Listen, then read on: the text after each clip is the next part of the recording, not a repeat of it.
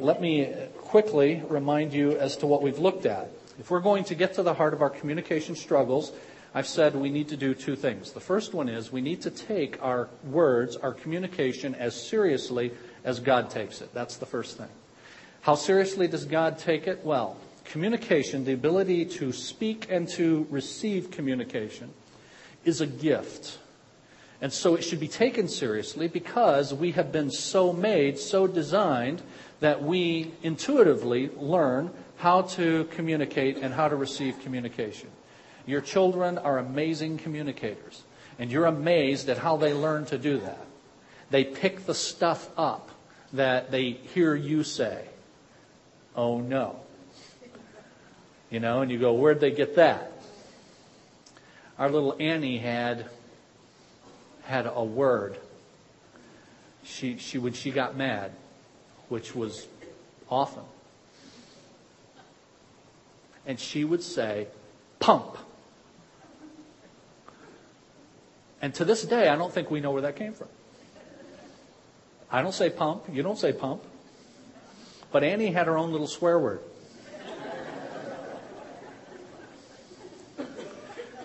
And she learned it very early on. Kids are able to do this. And so intuitively, we're able to communicate. We were made to be communicators and to be communicated to. It's a gift. But not just a gift in the abstract, it's a gift from God.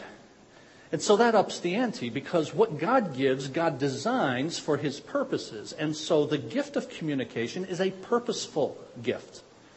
God has given us this ability to be used as intended for His purposes. To receive His revelation, for instance. God made Adam and Eve with the ability to hear the voice of God and to understand it. And so when God spoke to them in minute 1 and said, be fruitful and multiply, they were able to understand what God said because they were made to receive that. It's a purposeful gift. God gives us the gift to receive His communication, to praise Him with our lips, to communicate His truth to our children and to others. It's a gift that is purposeful. It is to be used as intended. So, if we're going to get to the heart of our communication struggles, we've got to take it as seriously as God does. It is a gift from God that has purpose attached to it, but it also is moral. Our words are moral then, because they come from God. Because they are to be used for God's purposes, our words are moral. Words are sacred. As I said a couple of weeks ago when we started, our words carry moral freight. The stuff that comes out of your mouth and comes out of my mouth is heard by God and is either used for God or detracts from the glory of God. Moral. Now, you just think for a minute. Don't think too long because you'll get depressed. But just think for a minute about how you use your words. And think about them having moral baggage. And think about God hearing them. And think about the fact that they were made to be used for His purpose. And Jesus saying in Matthew chapter 12, verses 34 to 36, out of the overflow of the heart, the mouth speaks. And you will be judged, Jesus says in that passage, by every idle word that is spoken. Well, that changes the ball game a bit, doesn't it? So if we're going to get to the heart of our communication struggles, we have to take it as seriously as God takes it. And that's how seriously God takes it, because it's His gift for His purposes. It has this moral freight attached to it. And therefore, my heart is being revealed when I speak. Out of the overflow of the heart, the mouth speaks. So now that starts to get to some things we've got to do if we're going to take it as seriously as God takes it. Because my heart is being exposed and revealed as I speak. It means I got to be careful what I allow into my heart. That's one of the first things you got to do. Censor the messages that you receive. Because they bury themselves in your heart. And they come out in your words and my words. Now, it wouldn't matter what came in if I had a really cool filter for my heart. I mean, just think about a whiz-bang, all-purpose, water-purifying filter. I don't know if there is such a thing, but just suppose there were a water filter that could filter out absolutely every impurity that comes through your water. I know there are filters that purify. I know they get a lot of junk out of the water. But I don't know whether they get it all. But just assume it could get it all. If your heart was like that, we'd be good to go. Wouldn't matter what came in. It all gets filtered. But the problem is your heart is a lousy filter. And my heart is a lousy filter. And so the stuff that comes in gets embedded. My heart is impure, and when I allow impurity into my heart, it tends to stay there, and it tends to come out in my words. That all being true, and it is true. Jeremiah 17:9. The heart is deceitful, desperately wicked. Who can know it, says Jeremiah.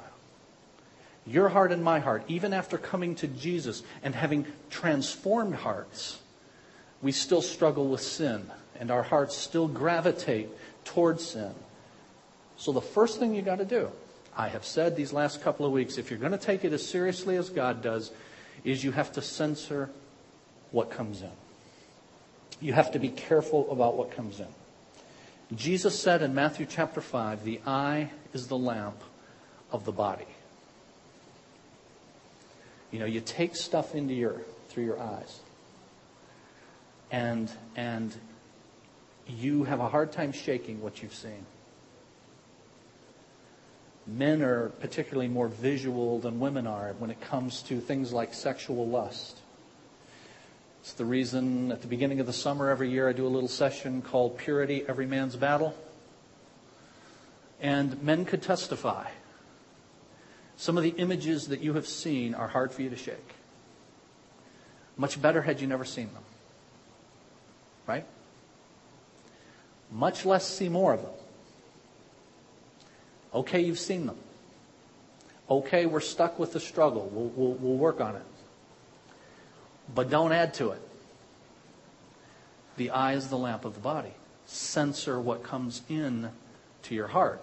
Your heart is not a good filter. My heart is not a good filter. That's the first thing. The second thing we've got to do is take responsibility for our words. Before I go on to take responsibility, I forgot one other thing.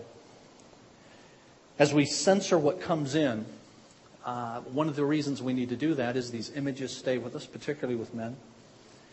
But also because what comes in can create false expectations for us that make us discontent with our circumstances, with our spouse, with our children. Be careful about allowing soaps, serial TV shows, movies to create discontent within you. Infomercials, for heaven's sake. The mall. The mall is designed to create discontent. You know that, don't you? You're supposed to go in, and you've heard me say this, they have mirrors strategically placed throughout the mall to let you know how bad you look. You thought you looked okay when you went in, but you come out feeling horrible. You realize that you need to lose weight. You realize that your stuff doesn't fit. You realize that the people all working in the stores look better than you do. That's all by design, to make you discontent. And it creates then expectations for yourself and for others that can create trouble. You all have heard me say this before. Expectations minus reality equals trouble. And you often can't change reality. I mean, sometimes you can. Sometimes you can change your circumstance, but sometimes it's outside your control. What you can change and calibrate are your expectations. But one of the ways you have to manage those expectations is by being careful about what you allow in, because it's designed to create discontent and unbiblical expectations. Then, secondly, take responsibility for your words. If they carry moral freight, if our words are moral, if our words are sacred, if we'll give an account to God for how we use them, we've got to take responsibility for them. And God is very clear about how I do that when, not if, I sin against another in the way I use my words, by its tone, by the actual words I use. by their intent, whether deceitful or whatever it is, when, not if, I sin against someone in the use of my words, I take responsibility for that. That means I confess. No weasel words. Straight up, I said this, it was wrong, will you forgive me? And if you would practice that, Mom and Dad, and teach your kids to practice that, it would be biblical first, and it would be very helpful as well. So if you don't practice that, you need to. And if you've never said that to your spouse or to your children, I said this or did this, I had this tone, I ask you to forgive me, then God commands you to do that. When you sin against someone, you go to them and you seek forgiveness. And then that forgiveness is granted, and it's a promise never to bring it up again, not to dwell on it. It doesn't mean I necessarily feel good about you. I still may be very ticked at what you said. I may be very ticked that it took you 20 years to come and ask for forgiveness for it. But nonetheless, if I grant forgiveness, which I must according to the Bible, then it is a commitment not to dwell on it, not to bring it up anymore. And so we censor what comes in. We take responsibility. Here's the third thing. We see our communication as essential to loving another person. See your communication as essential to love. Now, what do I mean by that? Here's a biblical definition of love. Love is doing what is in the best interests of another. Nice and succinct, covers the bases. Notice I have no feeling in there. Love is first and foremost a choice to give yourself for the sake and benefit of another. Feelings flow from that. But love is not first feelings contrary to our entire culture. God loved in this manner. God so loved the world. God loved the world like so. That's what John 3:16 is saying, like this. And how did he love the world? He did what? He gave. Not he thought you were cute. Not he got a warm and fuzzy. Not he felt.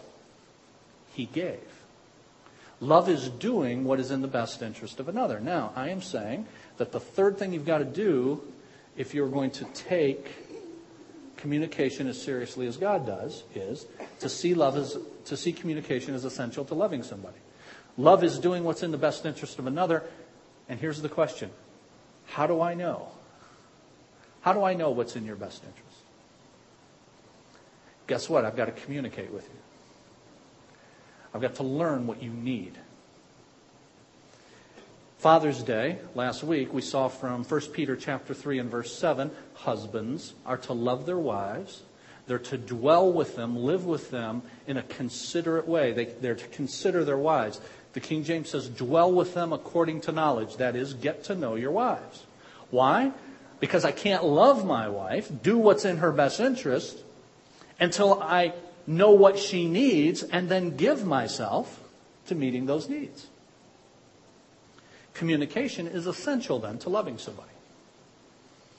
Now I think you all buy that.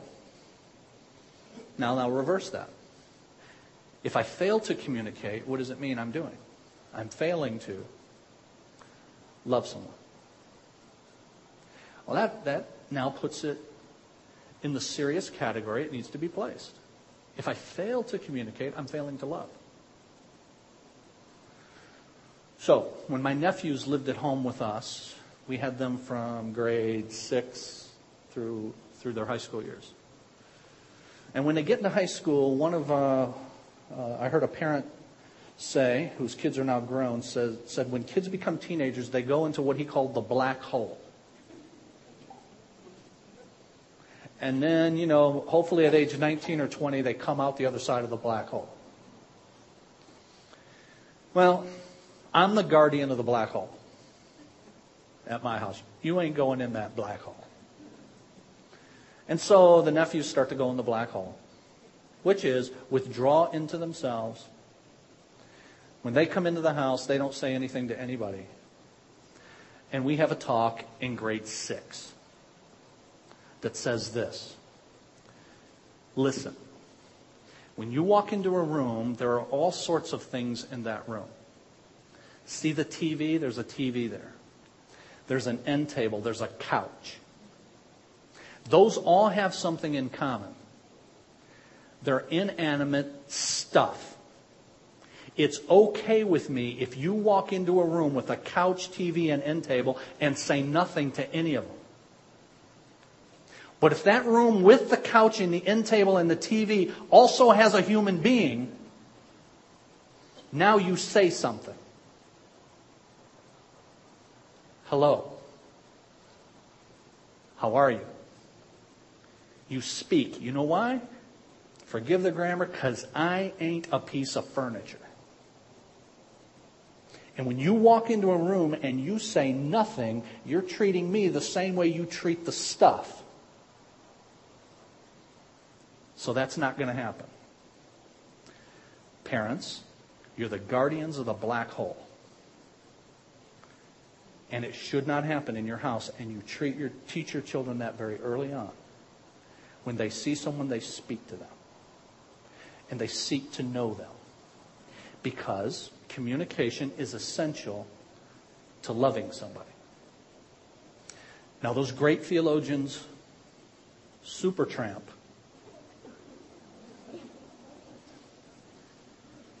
heard this particular message, apparently. Because they have a song called The Long Way Home. And you take the long way home. But one of the lines in it is, and your wife seems to think you're part of the furniture. And because everything has broken down in your life, including all your relationships, you start to take the long way home. Don't want to go there. Nobody who cares about me there. No love there.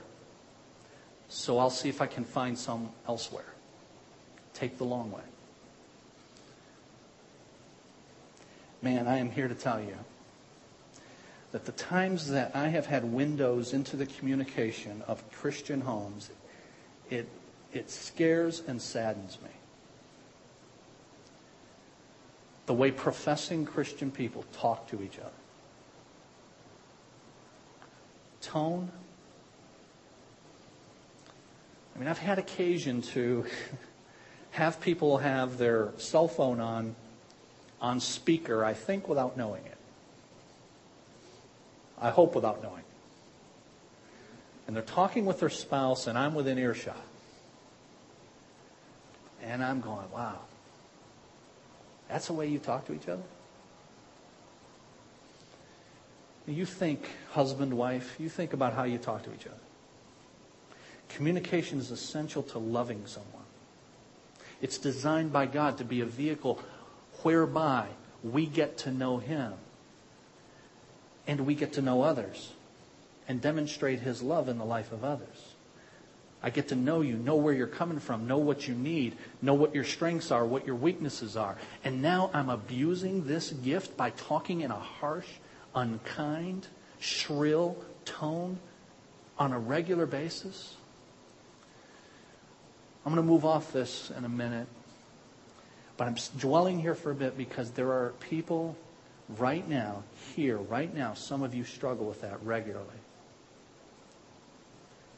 And you talk in an unkind way to image bearers of God who have been placed in your circle of influence, to be loved by you, to use the gift of your tongue to get to know them, to meet their needs, to do what's in their best interest. And you talk in an unkind way to them. And you've been doing it for years. It's habitual. The first thing that comes out of your mouth is, you did what? When anything goes wrong, you what? I can't believe you. You always. You always. Which is a big fat lie. You know, you all have heard me say, you never say, you never, or you always. Because if there's one exception to either, you're a liar now. But if anything, any little thing doesn't go the way you want it to do, it's shoot back. And it's wrong. It's sinful. It's before the face of God. It's failing to love people and use the communication skills that God has given you to love them. Now, I'm trying to drill this home because if our families do not get a handle on this, it will continue to erode the relationship, the context in which that love of God is to be expressed. And so if you're doing that, what's the remedy? How do you start on a new path? I'm asking you. How do you start on a new path? You do what I said in number 2. Does anybody remember what number 2 is? Take responsibility for your words. Wife, talk to your husband today. And say, God has taught me that this is the way I've been speaking to you. And I've not been loving you with my words. And I ask Him to forgive me, and I'm asking you to forgive me. And by God's grace, I want to use this gift to love Him and to love you. Husbands, take the lead. Take the initiative. Don't excuse it. Don't say, this is just the way we do it. She knows I don't mean it. She's gotten used to it. That's what she knows I don't mean it means. She's gotten used to it. She knows you're a crumb who's going to use crummy words. And she's gotten used to it. If you're doing it, it's before the face of God. God hears every word, and we will be judged by every idle word. And He's given it to us as a means to love other people. And if I don't use it that way, I'm not loving them. We good? Here's a fourth thing. If we're going to take this as seriously as God takes it, then we've got to teach our children very early on to use the gift of communication and words as intended. Now that means a few things. Teach your kids then to verbalize. They don't grunt. They don't, beat on a table. As soon as you're able to get words out, you now articulate what you want. When you go into a restaurant, as early as possible, your kid orders for his or herself. I'm recommending this to you. I'm telling you. Our girls started ordering for themselves very early on. Tell the man, tell the woman what you're having. Look them in the eye and tell them. How many times have you seen a kid, 8, 9, 10, 12? They're sitting next to mom and dad and they're whispering to mom and dad. Mom and dad now have to, what is up with that? The waiter's only 3 feet away. So don't tell me, tell him, tell her. Teach them to verbalize. Look in the eye, talk to at every opportunity. Now I'm going to beat on the kids thing here some more. But does this make sense to any of you that, look, if God made us as communicators, He did, if that's part of the image of God in humanity, and it is, to receive His revelation, to be used for His purposes, if He's given us His revelation, His communication to us in a book, in propositional form, in a book, with nouns and verbs and adjectives and connectors, conjunctions, all the stuff of grammar, all the stuff of communication. God wrote a book.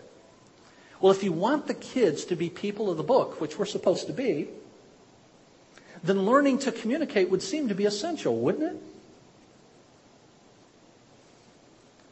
If you want them to love hearing communication and truth, then you have to cultivate that at an early age.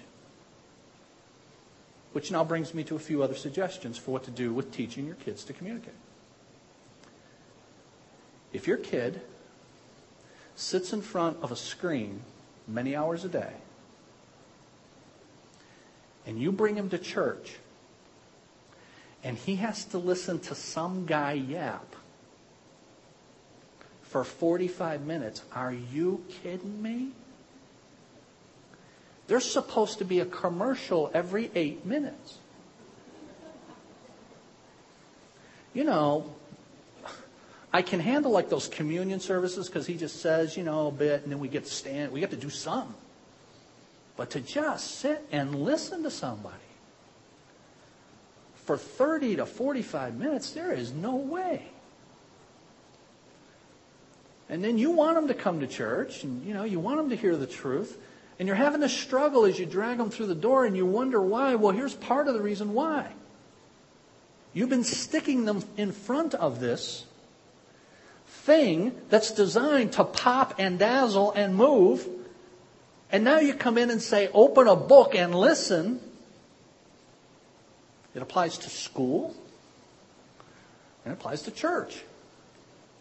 And we're all going to have a bad time of it if you don't get this straight early on. So you know what we do at school and at the church? Here's what we do. Well, kids can't listen, so let's do some more pop and dazzle.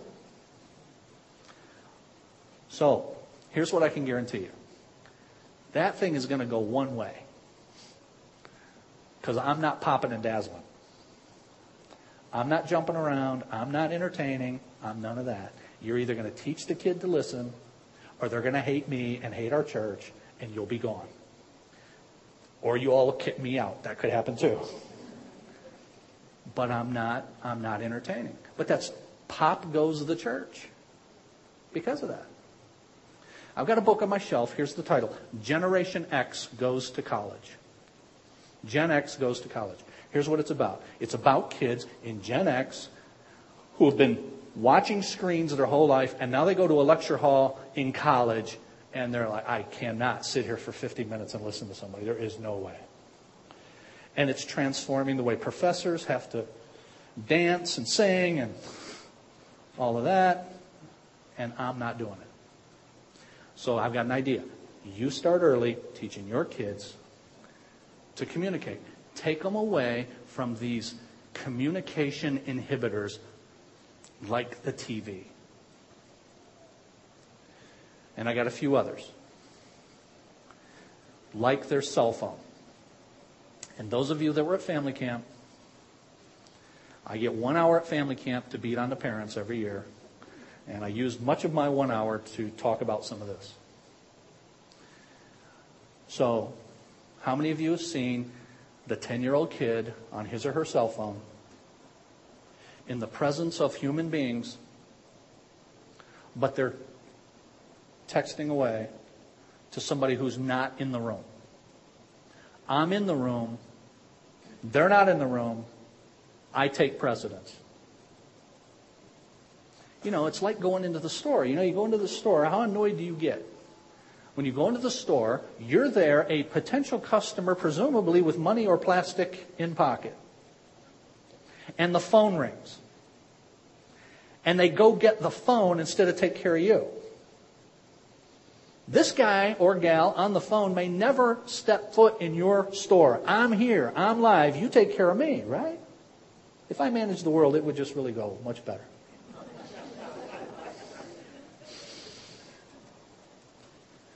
But I'm here in your presence, and you're texting somebody, who is that? And you've got something so important that you can ignore the people in your presence, not once, not twice, continually, hours on end. Driving in the car, first thing, you pull out your video junk or your cell phone, and there's no communication going on in the car. And I said at family camp, I said, you know, when I went on a trip when I was a kid, and our trips when I was a kid were not Disney World. They were Pikeville, Kentucky. 2 weeks in Pikeville. And I had a blast. But every time we drove down to Pikeville, I threw up. Because it was motion sickness. I'm in the back, and we didn't have minivans, and and it was awful. And so I threw up every time. On the way there, on the way back, all the way growing up. And so I am very thankful. And I remind my girls of how thankful they should be that there are things like minivans, and we own one. And when we go up to family camp, you got like a little cat, your own little chair in the middle. And we got air conditioning. And there's even, you can get the little flip down thing to keep them busy for the 5 hours that you're driving or whatever it is. It's all good. I'm very thankful for that. But I said at family camp, I'm thankful for that for a trip. Not to go to the grocery store. So parents, you've got to start teaching your children, put the junk away. And if you don't, you're going to create the very monster that you dread.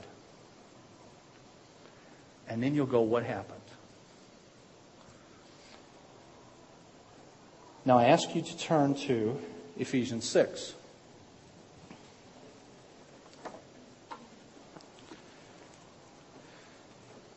At family camp, we looked at this briefly. Ephesians 6, verse 4, the most perhaps direct verse in the Word of God about what parents are supposed to do with kids. Fathers, do not exasperate your children. Now just stop there. When it's addressed to fathers, why is it addressed to fathers? Well, because, going back to the garden, men were made by God to lead their homes.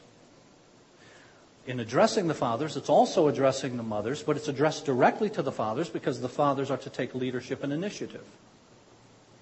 So fathers, you take the initiative. It involves the mothers, but you take the lead. Do not exasperate your children. Now, I'm not going to spend much time on that other than to say this. That phrase, do not exasperate, literally means do not take the wind out of their sails. That's what it means. Don't take the wind out of their sails. And I have a whole lesson I do on this about the various ways that we, parents, can take the wind out of the sails of our children in the way we speak to them. But then it says, do not exasperate your children, take the wind out of their sails, but instead bring them up in the training and instruction of the Lord. Instead, raise them, bring them up. And that phrase, bring them up, has a number of grammatical characteristics to it in Greek. One is, it is an imperative. It's a command. Do this. You must bring them up. It's a command, but it's also written in the present tense. It's a continual responsibility. It is something that you're doing all the time with your children. So it's a command. It's something that Almighty God says we must do. It's also written in what's called the active voice, which means you cannot be passive about raising them, bringing them up. If our children are left to themselves, guess what direction they go? If they are naturally sinners, guess what direction they go? The wrong direction.